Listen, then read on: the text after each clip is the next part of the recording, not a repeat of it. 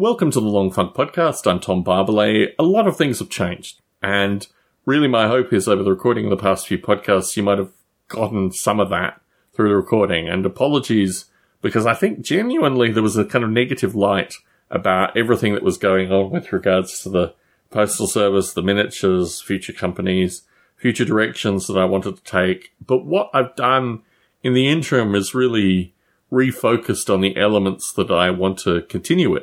And what I'm finding fascinating currently is in writing. So, for example, with the rules that were post-Britannia, let's start with that. I wrote a series of short stories around these Britannian people, like what they were like, what their dreams were, what their hopes were, the kind of 1% of the Britannia folk that the rules were supposed to capture, that had moved from slavery or peasantry out of agrarian farming into, you know, a variety of interesting trajectories. I mean, for example, one of them became a relic stealer, right? Was a farmer, liked the relics that would come through the town periodically, and changed their lives to become a relic stealer. Similarly, sailors or really just fisher folk, simple fisher folk that developed their sailing sufficient to be the transporters for adventurers, you know. So there were these stories, 6 or so of them that I wrote, which were the basis for what Britannia would become, like what the rule system was supposed to invoke, what the rule system was supposed to allow, and the trajectory of these characters as being independent radical entities, really, and just seeing a rule system that could deal with their life stories, so to speak. And this was a fascinating process because it came back to agriculture regularly. It came back to the fact that the only way to really make productive money, or at least get to a point where you could escape your environment, or at least create something to maintain your environment, which are labeled some form of escape, was through agriculture. And it was through the choices, perhaps the luck, but really the environmental choices that the players made with regards to agriculture and their setting, which is a very strange game, and not the game that I had originally planned on writing through the process. So agriculture, without question, is going to play a part, but I don't want to play the entire part. And the role of rumours also became fascinating as well. So together with agriculture and rumours, these were the 2 bookends that the rules system kind of developed through the initial, review. And I want to go back and say that my thinking has changed fundamentally. I've tried to explain this to Barney Dicker because he's still exploring this in his own thinking associated with Kickstarter-esque things and, whether these things can generate money sufficient to produce them or what have you. So my thinking around that, which I've tried to narrate through these podcasts and probably have come through a little bit, let's say, is the idea that I wanted to have... I was very enamored, obviously, by Livingston and Jackson. I was very enamored by the way they built up Games Workshop, and my thought was maybe I had some hope to do this myself. What I found, however, was that the problems associated with the Postal Service, which I'm really not even going to go into, be it private Postal Service or, standard Postal Service like Royal Mail or, Australia Post or, the US Postal Service, just basically limited that possibility and added a risk to that circumstance, which made it not only unplausible, but really unpalatable. And as unfortunately probably has fallen into some of these podcasts, fit into a psychology of just negativity and almost depression really came through the whole interaction with this thing. So before, probably leading into the COVID pandemic, I was always very much a digitalist in terms of maintaining everything electronically, creating physical copies for those that wanted physical copies, but, not having physical things. And removing myself from the physical entities, the miniatures, these things, has been a real...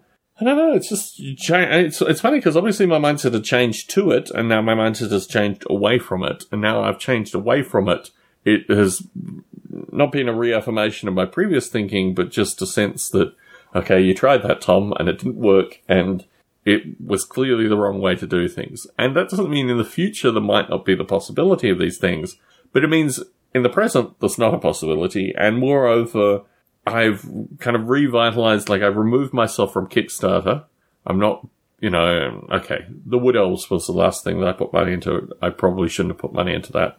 But I'm not putting money into, 3-4 Kickstarters a year. I've pulled back from that. And ironically, what's the guy's name? Brandon Anderson or something? The fantasy writer who broke Kickstarter recently. I've been watching his lectures.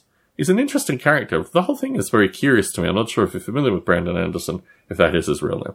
But he is an author who wrote 4 books through the pandemic and then put them up on Kickstarter and got $25 million through Kickstarter for that. So obviously there are parts of Kickstarter that are really working for a bunch of people, and hats off to them.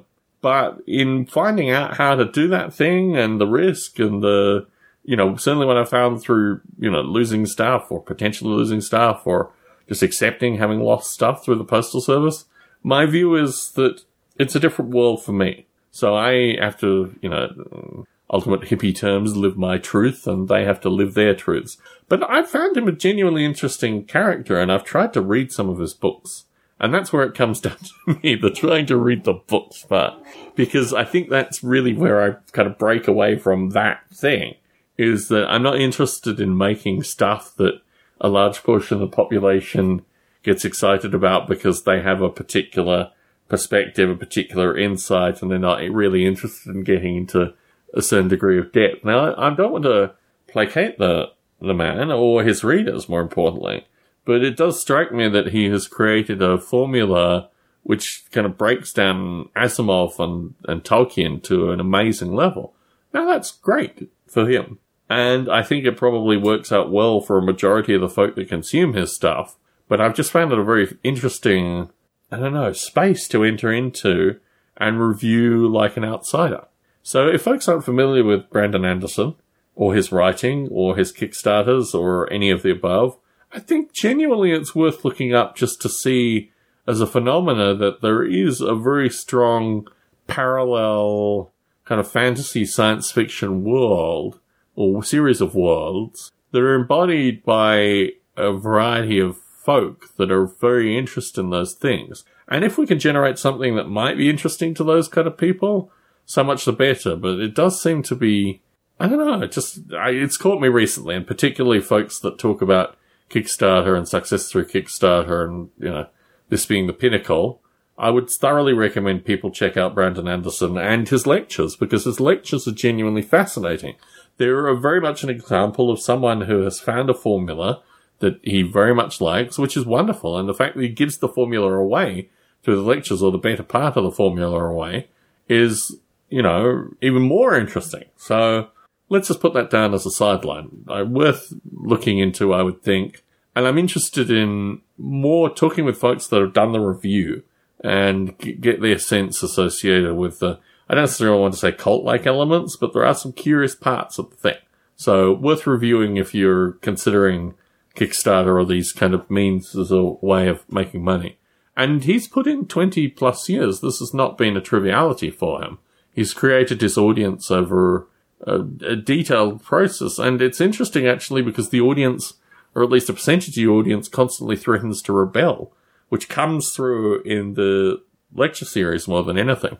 So that's an interesting aside for folks that are wanting to look at Kickstarter and, how you can make certain aspects of this thing sustainable business. But my view is, and I've spent some time also working through SimCline, which I'm putting in a different podcast. I'm putting into Long Funk rather than this one because I don't necessarily want to bore folk with the SimCline discussion. But it is, these things are just aspects of my life that exist and need to be nurtured and need to be put out, and whether or not they form any kind of success or become, a long-term source of income or these kind of things seems to be more than secondary currently. I think it's considerably more important just to get these rule systems out, get them play tested, and just have them available in some sense. So I guess my philosophy has changed with that. Maybe even a podcast ago. I don't know. But I did want to record another one of these My Rules Are Better just to say, here's where I am currently. So my relationship with miniatures, the lead pile, that stuff is pretty well over. I'm trying to, April is the end date with regards to my historicals, and Roachy Roachford is basically getting to the end of a large number of projects. And that doesn't mean that I'm not going to record occasional podcasts kind of geeking out at miniatures, because certainly one thing over the pandemic that has happened is that a number of folk have gotten rid of some amazing collections, let me just say. And I've been able to acquire some amazing collections, let me just say, which in parallel to the postal system going to pot and various other things, it's kind of difficult. But Rochi holds some of these, and he's been able to get them back to small number back to me through Parcelforce. He's still got a few more to go. So there's an end to the lead pile in sight, which I don't want to necessarily narrate through this podcast as being an end to any kind of miniature discussion through this podcast, but it's certainly a physical end for me, and I think it'll change, I hope it'll change the focus of this podcast back to rules and back to rules writing and creation, which is ultimately what it was supposed to be from the start. I reflect on the time where I was getting my podcasting room ready to be the right kind of podcasting room to start playtesting environments and things like that, which would have been probably 2018, 2019, literally when I started recording this podcast. And I'm in a similar mindset with regards to getting aspects of my life just ready for moving forward. The writing, thankfully, is kicking back up. It's something I can do in the evenings, once the babies are asleep. And it's something I've been returning to, as I've already narrated, taking existing writing or writing that I'd done for the purpose and moving it more into this is what the rules are going to look like. So where are we currently? We're at the end of March. So I had talked in a relatively positive term, maybe on podcasts that were never even released, about getting rules out in this kind of time frame. Still could. Still could get basic playable rules out probably, well, it would be the start of April. But I'm in that stage where, with a bit of effort, I could put 2 to 4 pages together quite comfortably and base a reasonable game with me holding a majority of the work, not actually giving to people, but the players having 2 to 4 pages. Possibility. May still happen, but my view is I'd much rather write 15 pages for the players and give it to them with the 4 pages of rules. And we'll see where that goes. So don't hold me to any date restrictions. I'm going to probably record another one of these, actually talking more about what happened to the Britannia rules, but I'll also probably talk about, stuff Rochi has sent me and a variety of other things through this podcast. So my hope is that I'll be able to get to more regular recordings and whatever happened to Barney Dicker, perhaps get back into some discussion with him too. He seems to be moving in a variety of different directions and hasn't had, the similar life experience that I've had through the pandemic. So it's actually quite interesting to see the directions he's going, because these are directions that I've kind of poo-pooed, so to speak. But we'll see what way it goes, and hopefully I'll put out a few more of these podcasts to explain. Tom Barbalet in Las Vegas, Nevada, signing out.